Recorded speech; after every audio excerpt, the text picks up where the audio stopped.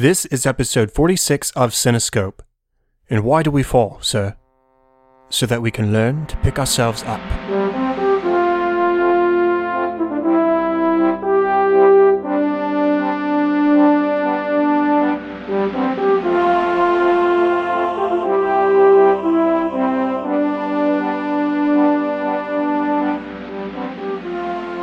Welcome to Cinescope, where our goal is not to criticize or to assign ratings, but rather to celebrate the movies we love, exploring story, characters, music, and relevance to the world around us.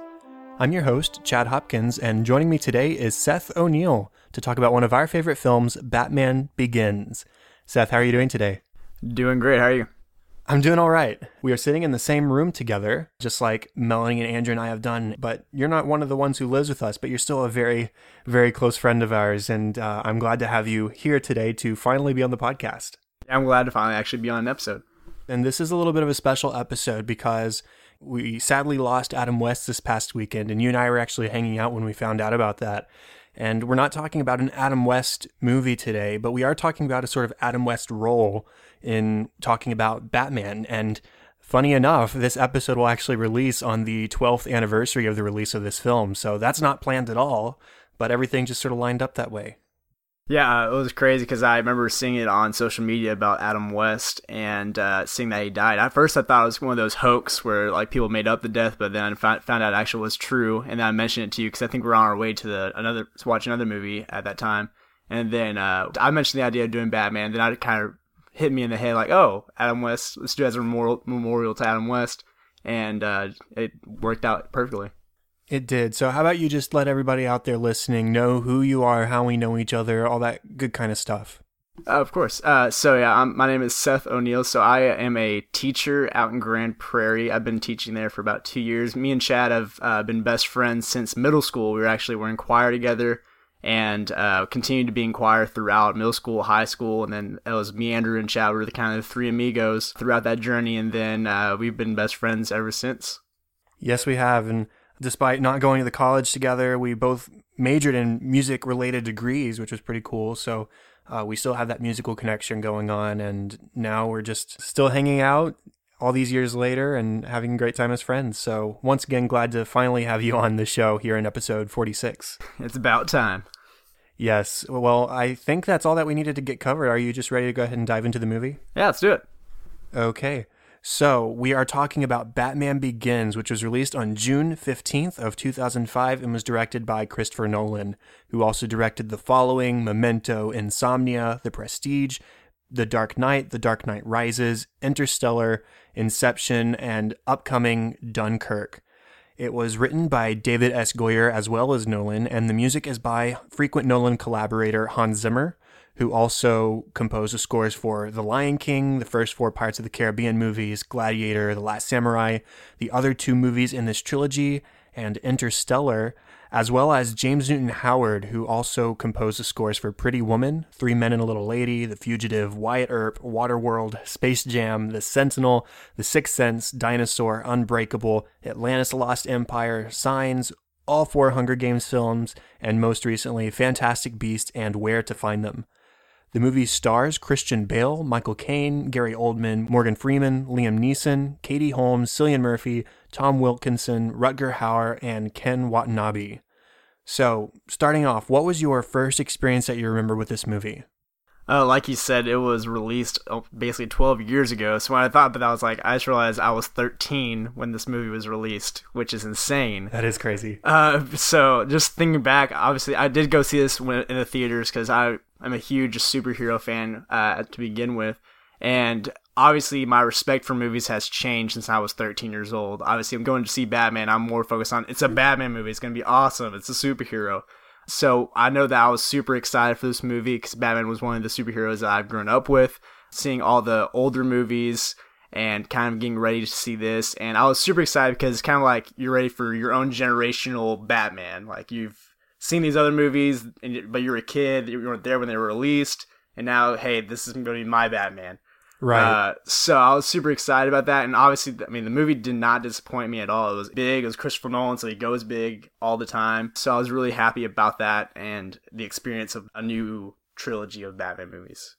Christopher Nolan had released a couple of films previous to this, which were well received, but I think this is the one that really put him on the map because, I mean, you can't really just put out a small Batman movie. This is as big as as they come, and they really made Christopher Nolan more of a household name. Unfortunately, I didn't see Batman Begins in the theater originally. I don't know if it just wasn't on my radar for one reason or another. I didn't watch a lot of superhero things as a kid. I mean, I was familiar with the late 80s and 90s Batman series, but other than that, I didn't explore much of the character. I wasn't into comics as a kid. I didn't watch the cartoons. And so I guess it just wasn't on my radar. Plus, I didn't see as many movies in general back then. So I ended up getting this on DVD for Christmas from a friend, I think. Christmas or my birthday, which is just a month later. And I left it alone for a long time. And one day, I guess I was bored at home and decided, hey, I'll check it out. Why not?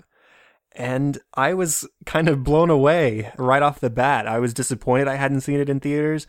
And I just wasn't used to a Batman that was taken so seriously, and not in a bad way either. 1989's Batman movie by Tim Burton has its darker elements like this one, but it also has its lighter moments with Jack Nicholson as a Joker and that kind of stuff. Whereas this one is just firmly rooted in a real world kind of scenario, and that really hadn't been approached in Batman outside of the comics a couple times. I was finally able to see it in theater with you when The Dark Knight Rises came out, and they did a trilogy showing in IMAX. So I was glad to at least have seen this movie on the theater one time. And man, it holds up so well. I think this movie is often overshadowed by The Dark Knight, especially because this is just as, maybe almost as good as The Dark Knight. I mean, it's one of the best superhero origin movies out there. And it just sort of gets left by the wayside because it doesn't have Heath Ledger as the Joker in it. And that's to its discredit, unfortunately, but it's still, man, such a great film. Oh yeah, I totally agree. That is definitely one of the better origin stories, and we'll probably get into a little later why we think that as well. The dynamic, just movie itself, the way they tell the story, the way that it moves and flows, it's just not a typical origin story, because typically origin stories have a lot of information, a lot of backstory. Here's who the character is, how they grew up, but this one kind of did that in a manner that kept you engaged and also told a whole nother story about what was happening with that Gotham City itself. Yeah, there's two specific elements, I think, in the storytelling here that are just, they help with that origin uniqueness that we don't get in a lot of other origin films. For starters, at the beginning of the film, we are sort of dropped into Bruce Wayne's life. We don't get a proper, necessarily, introduction to him. We see him, in fact, the first thing we see might be actually the flashback of him falling into the cave and introducing his fear of bats right off the bat, to use a little bit of a pun. But we get that, and we also get the scene at the prison, and we don't know why he's there. We don't know anything about how he came to be in this prison getting in fights with people at this point. So in the way that it just drops us into the story and we have to sort of play catch up for a little bit, but through the uses of those flashbacks of him as a kid and stuff like that, we get to learn more about Batman and ultimately find out his motivations in a way that is super organic in the storytelling here. Yeah, and I also think that one big thing is that they did well is because obviously people know the story of Batman enough where they don't have to retell it detail by detail, word for word, who Bruce Wayne is, what the deal was. So they didn't have to like draw out the picture, which is one thing that origin stories fail at sometimes, where they think that we have to retell every single detail again and again and again. Yeah, like in Spider-Man, where we've seen Ben Parker die 2 or 3 times at this point. Yeah, I mean, we know it's going to happen. We know it's going to be really sad and the emotions to that, but they're dropping something. I think the new Spider-Man is going to be exciting as well. Oh, agreed. I'm just making I think they're changing that whole story too, so I'm really excited about that. So that's a little pin drop right there. But yeah, this story, like the Christopher Nolan just does a good job of making sure that he at least introduces the character of Bruce Wayne and the why he became Batman and where the fear of it became, but he didn't have to describe every little detail of his family and everything like that. And the film editing itself in this movie, and it sort of becomes a hallmark of the trilogy as a whole, there aren't really these transitions from scene to scene. It's like they sum something up and we're moving on without a screen wipe. It's just the music and the energy of the storytelling itself moves everything forward. So in the beginning half, especially when we're jumping back and forth between flashbacks and the training in the mountains with the League of Shadows, it's just this ever-flowing, very I hate to use the word again so soon, but organic flow to the film itself. It seems so natural to just move back and forth the way it does without ever really slowing down or pausing for a black screen. It's just constantly moving forward, and the music helps to project it forward as well. Yeah, and like you're talking about just the pace of it. The pace of it is like, the one thing that I like about it is it doesn't feel like it's ever going ever slow or ever too fast. There's like a perfect motion with it. It goes from scene to scene. It tells what it needs to tell and doesn't prolong it. It doesn't cut it short. It just is a perfect length for each part. And this is a 2-hour, 20-minute long movie, and I don't think it even really feels like that at any point. I never was watching my watch or checking the time on my computer since we were watching it together in my room. You're right, it's paced so perfectly that even at its long run time, it doesn't ever really feel like that because you're so engaged in what's happening, whether it's the faster moments of action accompanied by Zimmer and Newton Howard's music, or it's the slower moments between Bruce and Alfred or Bruce and Rachel, where we're really getting these deep character moments. So the pacing is great. What else do you like about the story here? One thing that you just dropped out with the relationships, just seeing the different relationships that Bruce Wayne has with different people is amazing because he shows a different characteristic of himself in each relationship. Like in Alfred's a fatherly figure, but at the same time he also rejects the fatherly figure with Alfred, so he treats him like a butler sometimes. And then with Rachel, he cannot put this mask on of the fake Bruce Wayne he is. He has to be real with her because that he loves her. And with Ra's al Ghul, he's his mentor for the first half of the movie, mentoring him about how to control his fear. But eventually he becomes a villain because he's controlling fear in a way that Bruce never wants to control and using it for injustice rather than justice. So just the relationships itself of how Bruce Wayne grows himself and also how the relationship change and also grow throughout the movie. Yeah, like I said, I didn't read the comics much as a kid, and even now as an adult, I've only read a few of the very early issues of Batman, so I didn't get a whole lot of the character development side of Batman. You just get a lot of the pow, bam, slap kind of stuff that you associate with the Adam West Batman. That's sort of what a lot of people, I think, sort of default to when you think to the comics, if you're not thinking of stuff like The Killing Joke or The Long Halloween. But getting those deep character moments with Batman in this movie, and just as a whole bringing a sense of realism to the story. A lot of people like to use the word gritty, but watching this movie, I don't think this movie is gritty at all. It's just real.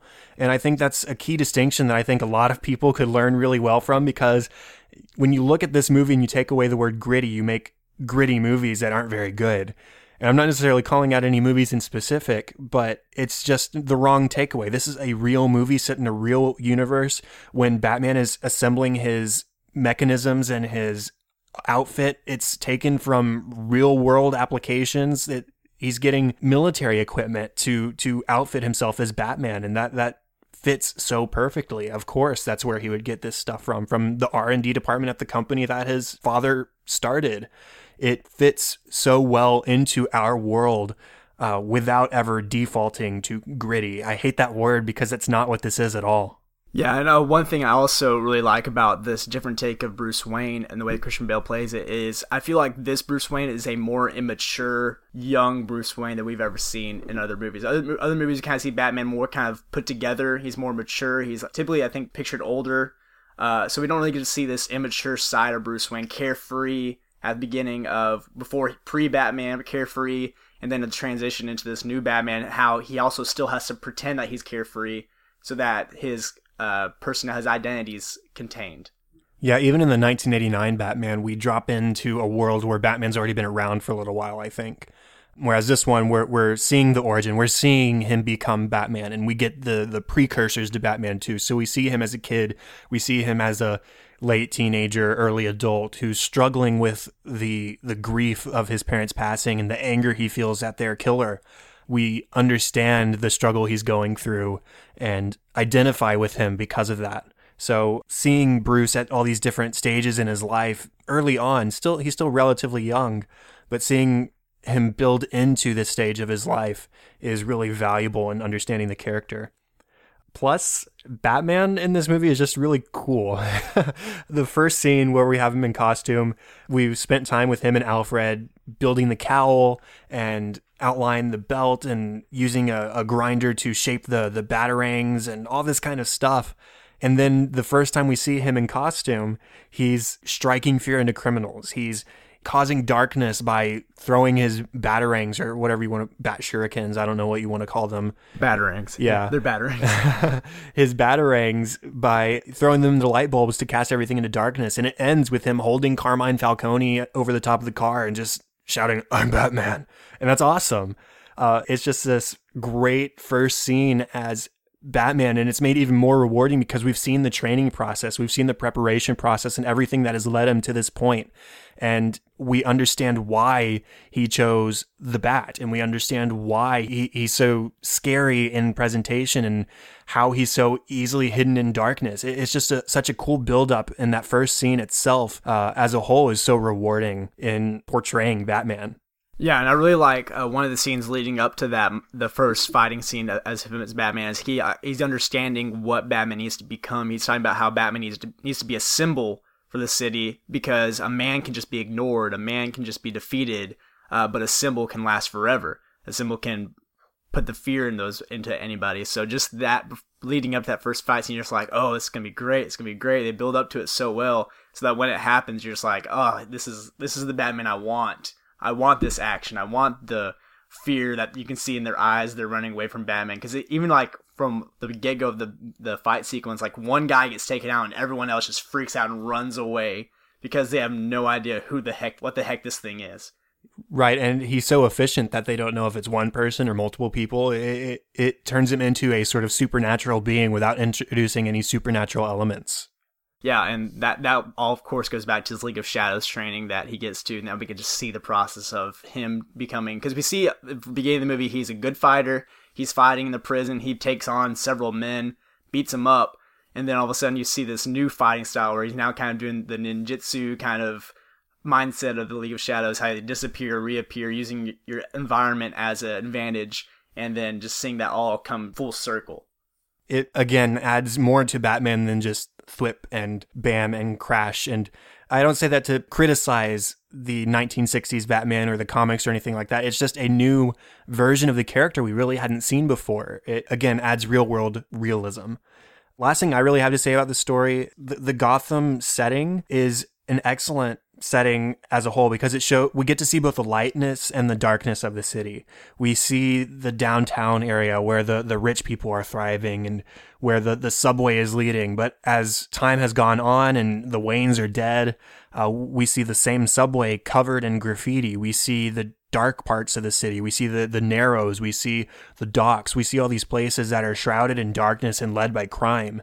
And it sort of is an example of how light and dark can exist in any place, and even within ourselves sometimes, and within Batman and within Ra's al Ghul. There's light and darkness in all of us, and in this setting, it's just so clear and easy to follow.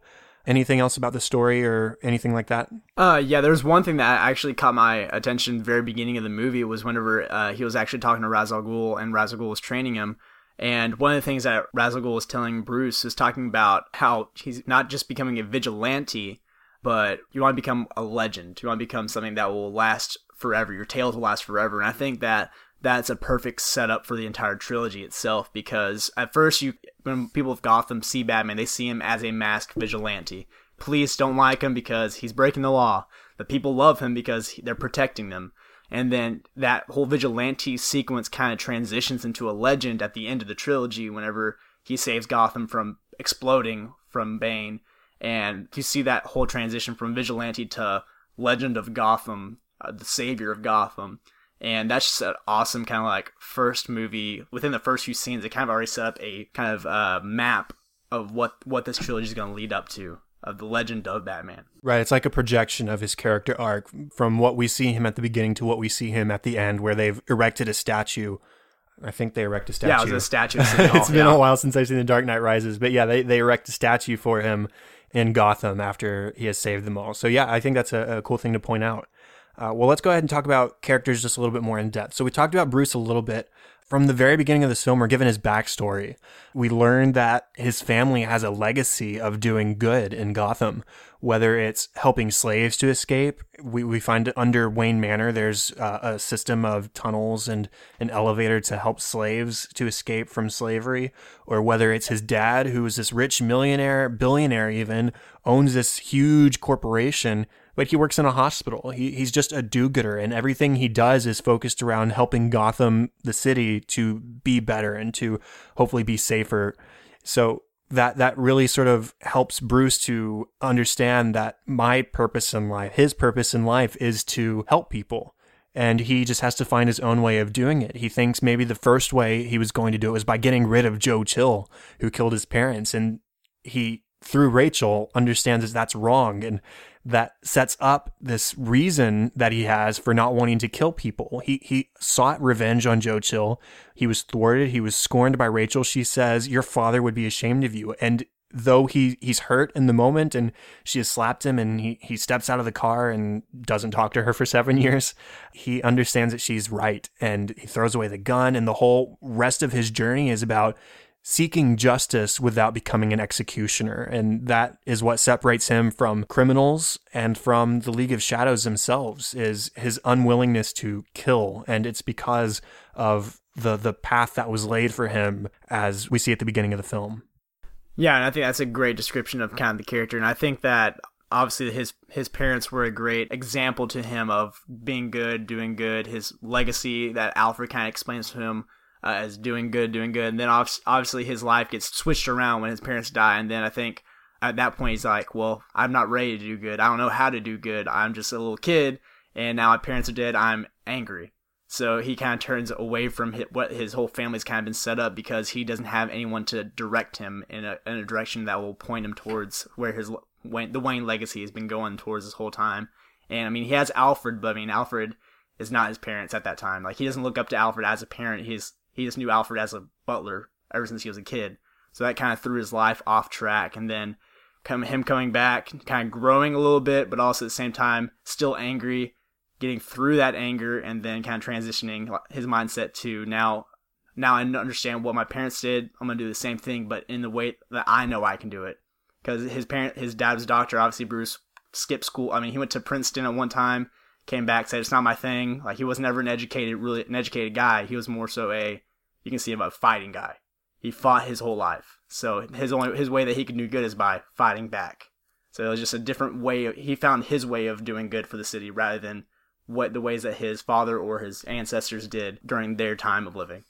And he does so in a way that's empathetic to criminals. He starts his journey towards becoming Batman by abandoning his status as Bruce Wayne. He gets rid of his wallet, his money, his clothes, and he sets off on this journey to experience life from the perspective of these people who have to resort to crime and many times because they don't have other options to supply for themselves and to feed themselves and that kind of stuff. And so though Batman himself is a violent character, the fact that he doesn't kill, I think also, yes, it shows a value system, but it also shows that he understands them, and he's not going to give corporate punishment for people who often resort to things because they feel they have no other options.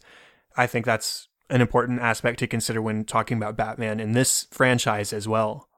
Yeah, I agree with that for sure. And that definitely sets up his morals that we can see throughout each movie of the trilogy, and how each movie challenges his morals even more. So like this one, he starts his morals out. He knows what he's going to do. Dark Knight, the Joker challenges that moral, saying, you're going to have to kill me in order to get rid of me. Like, he'll find a way to escape. I'll always be there. And then Bane shows up and he's going to destroy Gotham. And his morals are challenged, and he even goes past his morals at that point because he wants to save the city from what's going to happen. And it's just a continual challenge of who he wants to be and what he wants to be known for. And then you have his relationship with Rachel. You know, they grew up together in the same household. He values her as an old friend. He values her as a judge of character, as we see, because she knew his father and is one of the few people who's still involved in his life. And then we see her as a love interest. And I like the way that their relationship builds throughout the course of the film. At the beginning, they're just childhood friends. later, when he's come back for the Joe Chill trial, we see sort of a little bit of romance in between them because distance makes the heart grow fonder, I suppose. And they separate angry at each other because Rachel has scorned him and Bruce has threatened to kill this other guy, and it's just bad on all counts. Well, 7 years later, when he's gotten his training and he comes back, he now wears this mask, as she calls it, of being this rich billionaire playboy, where he's really more of Batman. He's really this guy who's seeking to do good in the world, and he can't show her because he's Batman and he can't really let that secret out. And by the end of the film, when he's not certain he's going to be able to come back from it, he lets her know in the way he knows how. But the growth of that relationship, I think, is really nice throughout the film. We see a progression rather than it just happening. Yeah, and one thing I really like about Rachel's character that Katie Holmes does is that she's just consistent throughout the film. Her character doesn't change at all. She's still the same Rachel throughout the whole entire film. She's kind of like a rock for Bruce. Someone that is consistent, that wants to stand for what she stands for, will not be like faltered. And she's always there for justice, always there to make sure that the right person gets put where they need to be put. And she's just will fight against whoever will put it, whether it be Dr. Crane, the judges, the police. She just wants justice. Yeah, she's a moral compass for both Bruce and for the city. She's standing against corruption. She's rattling the cages. She's doing what she can to do right by the city and by the law. And like Rachel, we also have not Commissioner. What's his title? It's just Officer. Officer Gordon. Officer Gordon, he, like Rachel, is incorruptible. Both of them are rocks. They're not going to be swayed one way or the other. In the case of Gordon, it's whether it's by criminals or even by vigilantes like Batman. The first time Bruce comes up behind Gordon and holds a stapler to his neck, Gordon chases him down and draws his gun because, hey, I understand what you're trying to do is good, but it's not the right way to go about things. You have to stay within the confines of the law. So even when it comes to vigilante justice and people trying to do good outside of the law, Gordon is unable to be swayed. But eventually he is able to see Batman as a help rather than as a criminal because Batman's able to accomplish so much. So both Rachel and Gordon as these sort of incorruptible, immovable figures in the movie. Yeah, and I really like that both of them are in the law. They're both one's a lawyer, one's an officer, so they're held within the constricts of the law. They can't go outside of it or else their jobs are in jeopardy. Even though obviously the city itself is in jeopardy because people in those positions are corrupting and they're taking stuff that they shouldn't be taking, everything like that. But so that kind of gives Batman the more of a alleyway of being outside the law because he sees, even though they're inside the law, they can only do so much. So his character needs to be someone that can do what they can't. So it's really, I didn't even realize, I knew that they were both in the law, but I never really made the connection. Hey, they're both in the law. He can be outside the law type of relationship. Yeah, it's sort of a I can dirty my hands so that you don't have to situation because Batman is a vigilante essentially, and he's not operating as a public official. He's able to do things that they wouldn't otherwise, including in the second movie, he goes to Beijing to bring Yao, I think, back. That's something that Gordon definitely couldn't do even in his capacity as a police officer. So that's a good point too. Now, we also have Alfred, who is loyal to Bruce. He's loyal to the Waynes in general. And there's something I hadn't thought about before while we were watching today. Bruce has been missing, presumed dead for 7 years at the time he comes back to be Batman. And that means Alfred was probably by himself alone at Wayne Manor, enjoying a life of non-servitude. He might have been keeping the place clean, but other than that, he was living for him. And Bruce comes back and he just falls easily back into the role of father figure, butler, whatever you want to call it. There's no question. There's no pushback. He's an unselfish character in that sense. He's there to help the Wayne family and the Wayne legacy as much as he can. And when Bruce comes back home with this crazy idea of becoming this justice warrior in the night, he doesn't question him because he sees that Bruce is continuing the Wayne legacy of helping people. And so in that way, I think that Alfred serves as a rock for Bruce in this film as well. I definitely agree with that for sure. And I really like one of the scenes where Bruce is kind of questioning Alfred's intentions, motives, and Alfred tells him that a man entrusted me with what was most precious to him. And that's obviously referring to Bruce himself. So he's like, I mean, I honestly couldn't care for anything else. I'm here for you. Like, that's kind of just ensuring that he's a rock for Bruce. He's someone that continually is a hope for Bruce. He knows that Bruce will end up doing good. He knows that that Bruce inside of himself, even though he may be having a huge conflict, that there is good in him. He will make it out. He will continue fighting no matter what. So Alfred's just continually, and even Bruce always asks himself, "You'll never give up on me." He's like, "No, I'm never going to give up on you. I know who you are. I'm not giving up." So Alfred has that solid rock hope in Bruce that is awesome. And one thing that I really think is funny is that, like, kind of talked about how Alfred's just kind of went with the idea of being Batman, and then all of a sudden he like is giving him advice on how to be Batman. Like, hey, in order to be Batman, you still have to be Bruce Wayne. And I want you to do ridiculous things like buy a hotel and bring supermodels, bring multiple supermodels. Like, he was like dropping these ideas in his brain, like, hey, you can't just stop being Bruce Wayne. And it's funny because Alfred, like, it's his butler.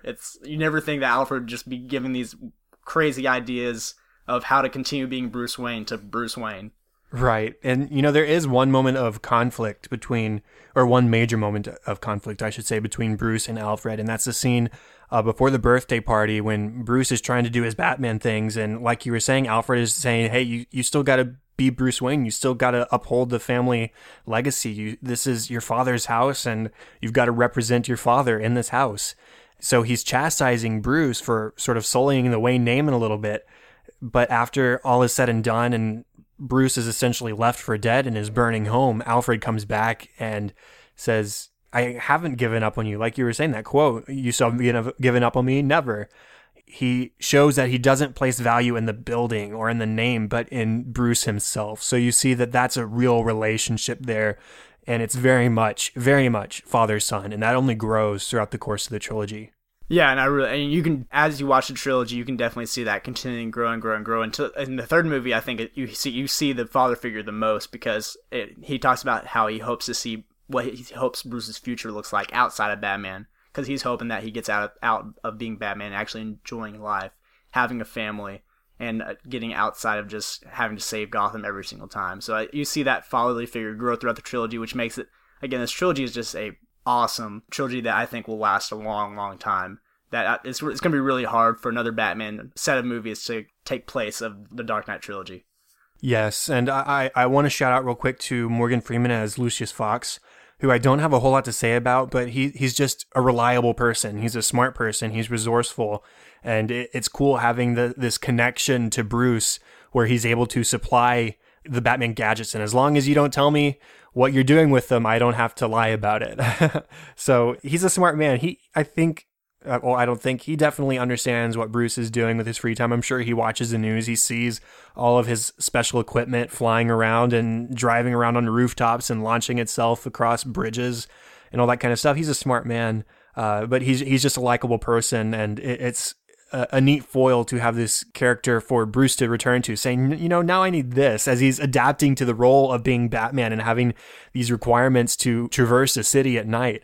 Now I'm going spelunking. Now I'm going base jumping, and it's an amusing part of the film seeing Bruce going to this guy with a guise of some sort of new adventure. But we all know, and Lucius probably knows, that it's just to be Batman. I really also like the character of Lucius because he also is another form of loyalty to the Wayne family. Because you see that he'll mention in the movie, like, hey, I was working under your father. I was one of the chair members, and I was one that was underneath the father. I respected him. I liked him. And then whenever his father died, he got pushed to the corner because he was one that was not wanting the business to sell itself out to arms dealers or where the direction of the business was now heading towards. So he was showing loyalty to the Wayne family, and I think that's just another part of the movie that makes you respect Lucius, and also a reason why he lets Bruce Wayne come in and take it, because he even quoted himself saying, "Honestly, this is your stuff anyways, so you can take it. You can take it, so it's fine." You may have more, but the last character I really have anything to say about is Ra's al Ghul himself, Liam Neeson, who is a really interesting villain. I always love villains who have motivation beyond just wanting to do bad things. And Ra's al Ghul is definitely one of those characters who's not out to do bad things. We get a little bit of backstory to him, too. He talks about how he had a wife that he loved, and he loses her, just like Bruce lost his family. And the grief of that loss leads him to the League of Shadows. But he handles it incorrectly. He doesn't go the correct path from grief. He uses it to be consumed by vengeance. That's what the League of Shadows is vengeance fighters. And it's sad because you see his passion for fighting evil and for getting rid of crime. It's admirable. But his original purpose has sort of been corrupted because of almost a bloodlust for getting revenge on all who do wrong, which is in itself wrong. So it's interesting to have this character who is motivated to do bad things by essentially good reasons. The two mindsets of both Bruce and Roz are completely just off. They're complete opposites. Kind of like one kind of an analogy I can think of is like if there's something wrong with your arm, Roz's thing would be chop your arm off, and then Bruce would be like, hey, let's see what's wrong with it, and then we'll fix it from there. Like Roz just wants to cut the whole thing, like cut all evil out. If he even sees a little bit of evil, he wants to just destroy any potential area it could be around, and Bruce wants to actually dive in, find it, and get it out in a safe manner that keeps the whole, in this movie, Gotham safe, rather than destroying Gotham, even because Bruce knows there's a good in it, but Roz doesn't care. He just sees the evil in it. And Roz lets light the fact that the League of Shadows has been operating for centuries, and they were the ones behind the London fire, and they were the ones behind the Black Plague, allegedly. And so this is an organization that is killing millions and billions of innocent people who are exactly that, innocent, and aren't the wrongdoers, but he's doing it because he sees the small percentage of wrongdoers and perceives that they are the majority when that is not the case. Like I was talking about earlier, you look at Gotham, you see the darkness, yes, but you also see the light. You see the good people of the city doing good in the city. And unfortunately, Roz, because of his experience and his pain and his grief, he's unable to see that and reacts by, like you say, chopping off the arm. And I think this goes to credit just another brilliance of Christopher Nolan of how he develops his villains, because I think with each villain that has a similar design of how they're not just evil because they're evil. They're evil because they have a twisted viewpoint of what is good, what is bad. And you see that with Ra's al Ghul. Obviously we talked about how his viewpoint is, if there's evil in the area, I need to just destroy the evil. Joker, he's just causing chaos because he enjoys the view of it. And then Bane is there because he wants Gotham to burn so that they can feel his pain, feel what he's going through. And that's also and that also attributes back to the Ra's al Ghul of finishing what Ra's al Ghul started in the third movie, is because we learned that Bane and Raz's daughter are there to finish the job of what their father tried to do in the first movie. So it's just kind of a good development of different villains and different stories of the Batman comics and the Batman movies itself, of just how the villains are evil, yes, but not just I'm evil, mwahaha, I just want the world to die evil. It's always nice to see a villain, whether it's in a Marvel film or in a other superhero film or even just a normal drama, somebody who's doing bad because of reasons that they see as righteous. And that's the most interesting kind of villain to me. So let's go ahead and move on then. Let's talk about the music a little bit. So joint venture by Hans Zimmer and James Newton Howard here. What stands out about the music to you here? I just really enjoy the dynamics of the music because throughout honestly, I didn't really think about the music at all until it got to the major action scenes where you can actually hear the dominance of the music.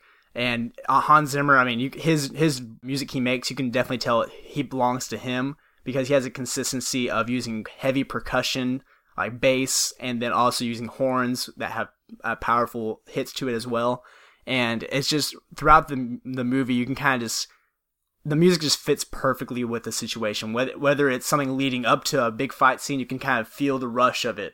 If it's a soothing kind of emotional scene between two characters, you kind of feel it's quiet, not overwhelming at all, and it just feels it doesn't interrupt anything that's going on. So there's a good flow with the music, good dynamics used throughout it that I really enjoyed. That just made the movie just move even better than like kind of we talked about the flow of it, how it wasn't slow, wasn't fast. The movie just moved well.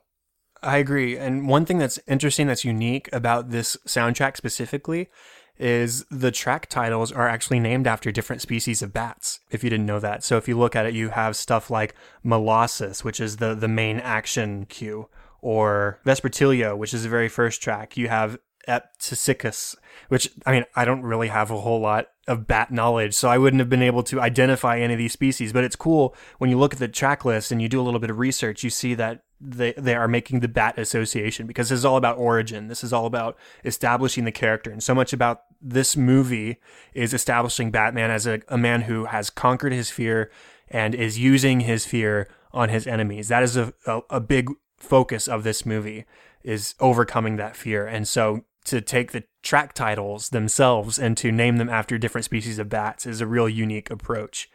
Now, for the music itself, at the beginning, it sort of alternates between a mysterious sound. It's energetic still, but it's very mysterious. We don't get a lot of substance right off the bat, but we get hints of Batman's eventual theme, which is this sort of ascending minor third.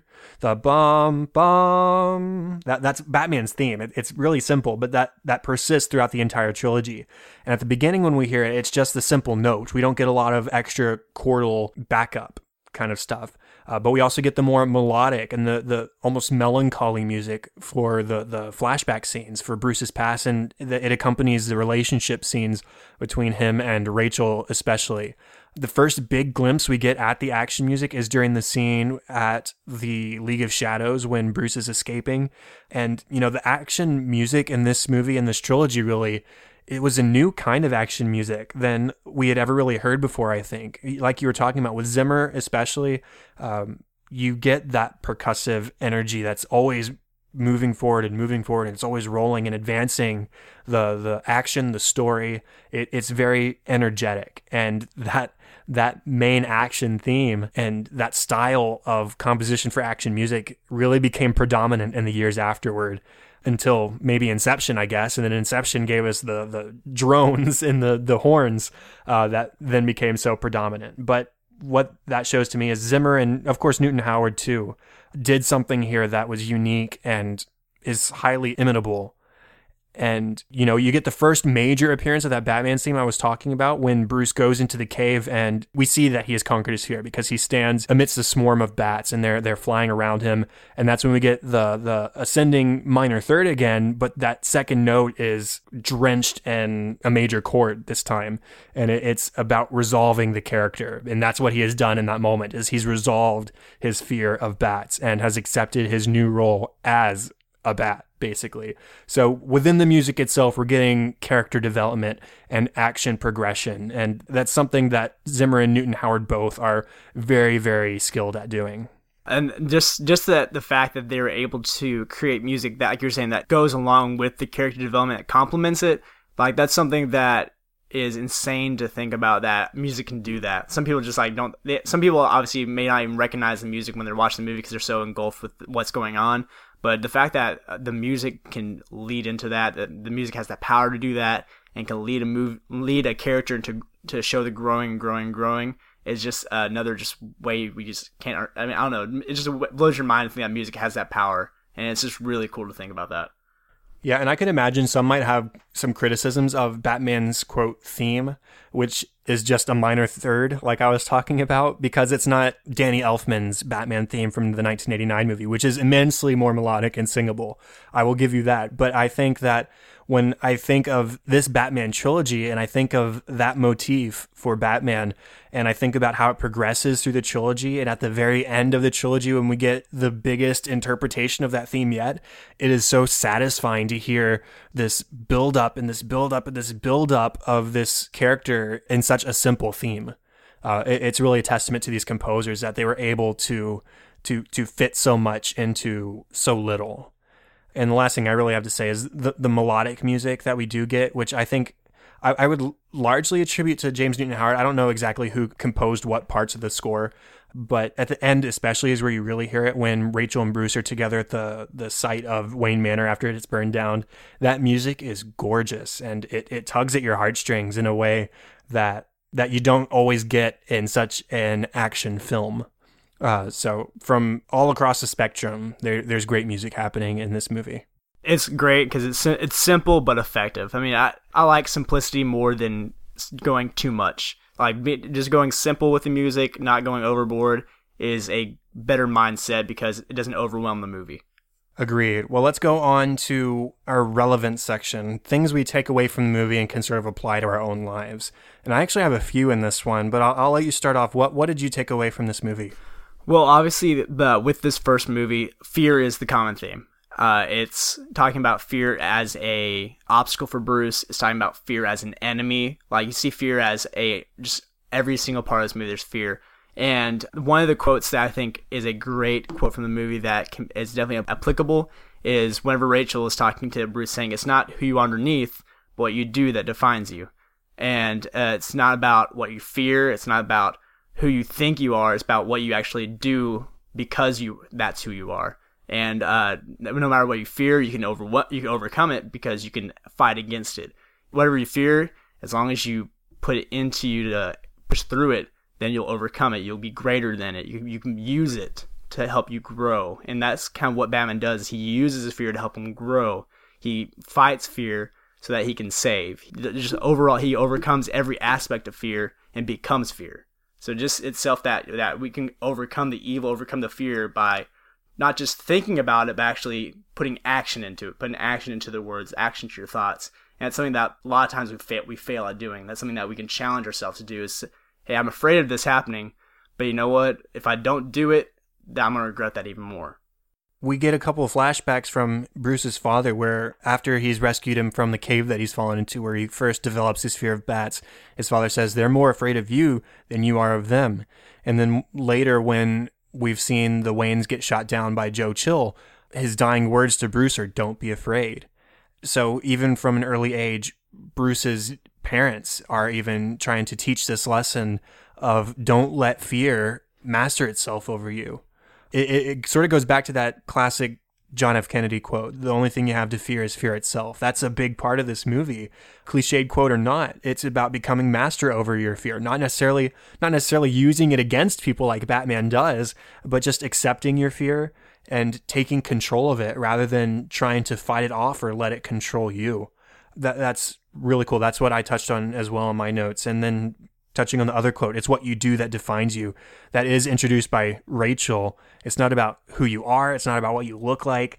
In fact, she calls his real face his mask at the end because his real face isn't the one out there making a difference in people's lives. His real face is the one out there being the celebrity playboy, swimming in decorative pools at hotels. It's sort of like the actions speak louder than words quote. Actions are the words people see, and it's what people will judge you by. People are going to look out there and people are going to see Batman as someone who's taking down crime and not killing anyone. That's an example, and it separates Batman from other masked people, whether they're criminals or otherwise. Batman is the one who's out there doing good without killing. And we can all look at our own lives and we can say, okay, what can I do that sets me apart as a good person? And I think that's a great takeaway. What else do you got? Other than the fear itself, obviously I think another big thing that was brought up through a lot of characters was just the symbol of hope and being a foundation for people. I think that the support system that Bruce has throughout the movie is really important. It shows us a value of friendship, a value of family that we see throughout that, because I think without the characters that were his foundation, Rachel, Alfred, Lucius is a part of the foundation as well because he is loyal to that family. Just without that foundation, I mean, Batman himself would crumble. Without having that support system, the character, the hero, would not be who he is because he would not have the hope that they instill in him. Because they see the light inside of him, they see what good he can do for the city, what good he can do for himself, and that just shows that support systems, whether it be friends, family, is so important just to have in life. Because no matter how defeated you can be, they're the ones that can help hold you up through whatever obstacle or events happening to you. Because, I mean, obviously Bruce Wayne has just a tragic childhood. I mean, there's really just a lot of darkness, a lot of evil, and that's shown throughout all of his flashbacks, through the music itself, and it's hard to overcome that. It's hard to overcome not having parents. It's hard to overcome losing everything. You're now growing up in a mansion filled with hundreds of rooms, and it's just you and a butler. That's just a dark childhood, and because he had the support system of Alfred, of Rachel, of the families around him, that's what allowed him to grow and move on and learn how to take his loss and understand that it did happen. It was sad, but I can now be the person my parents wanted me to be even though they're no longer with me. So just that support system that he had, and it shows just that that's what everyone needs in life, is to have a support system there for you to push you further than what you think you can be. It's like we were saying, Batman is a symbol, but Bruce Wayne is not. Bruce Wayne is very much a man, and as such, he's subject to those feelings of desperation, of guilt, of pain, and without having those rocks around him to support him and to give him purpose and something to strive for, then he's just going to, like you said, crumble. So that's a good point as well.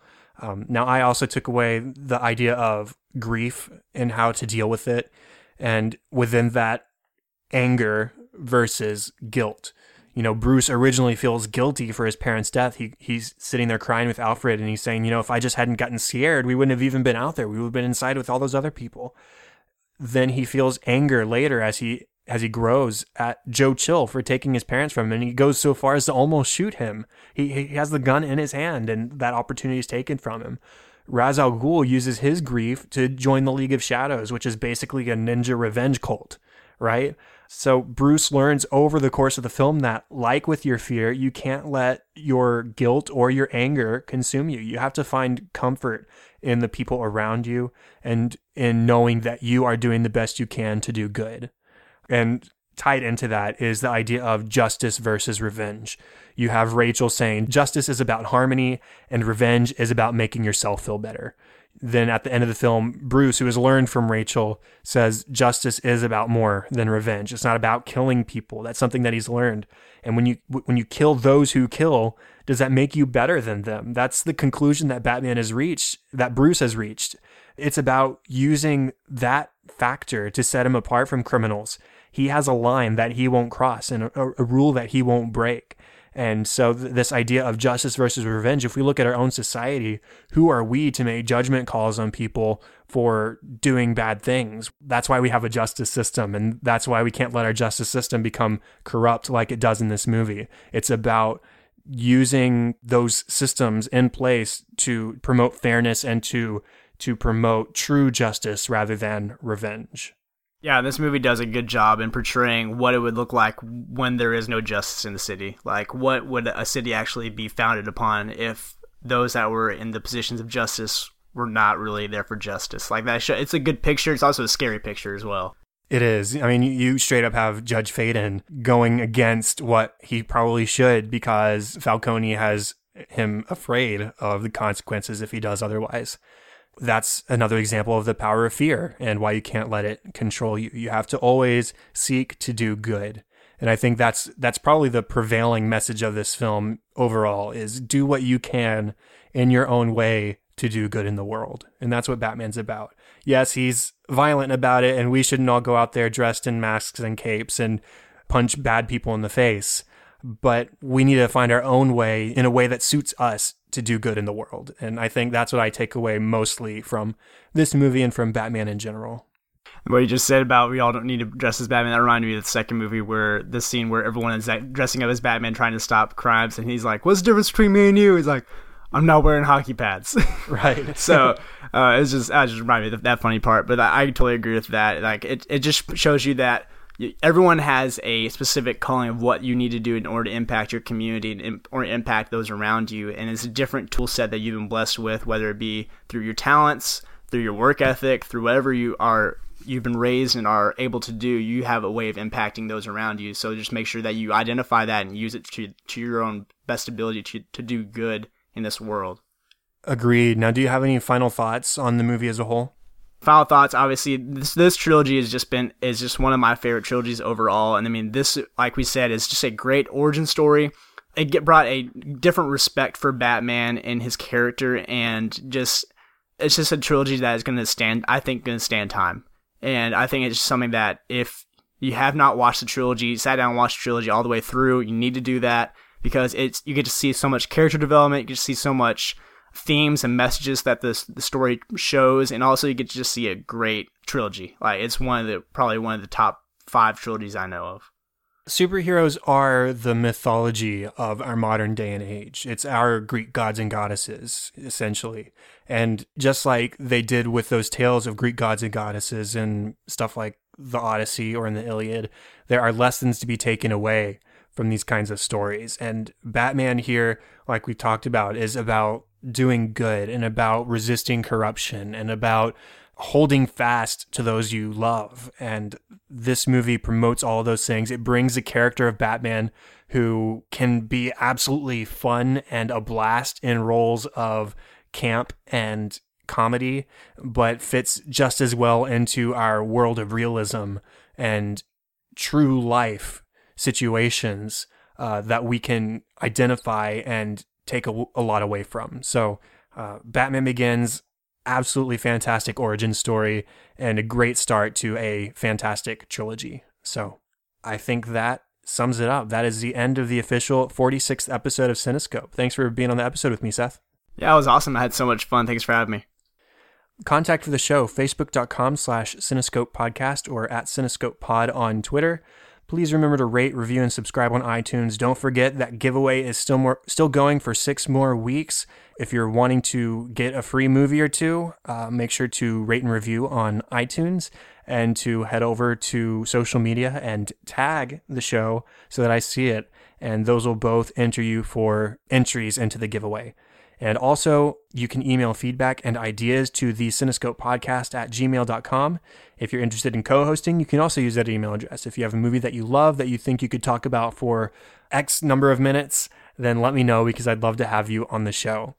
Now, Seth, where can people find you online if they choose to see more of your thoughts and opinions? You can follow me on Twitter. My tag is at SethO2. So Seth, the letter O, and the number 2. So that's probably the most accurate way to follow me so I can get in contact with you if you have any questions. And I'll also post funny stuff on Twitter. So there you go. Great. The best place to find me is also on Twitter. That's at Chadadada, CHADADADA, and facebook.com/chad.hopkins. And all the show notes and contact information and the spellings, all of those you can find at thecinescopepodcast.com. And that's all for this week. Thank you once again, Seth. I was happy to sit and watch a movie with you today and record an episode afterward. It's been awesome having you on. Thanks so much, Chad. Thank you, everyone, for listening to episode 46. I'm Chad Hopkins. This was Cinescope, and we'll be back next week with episode 47. Have fun and celebrate movies.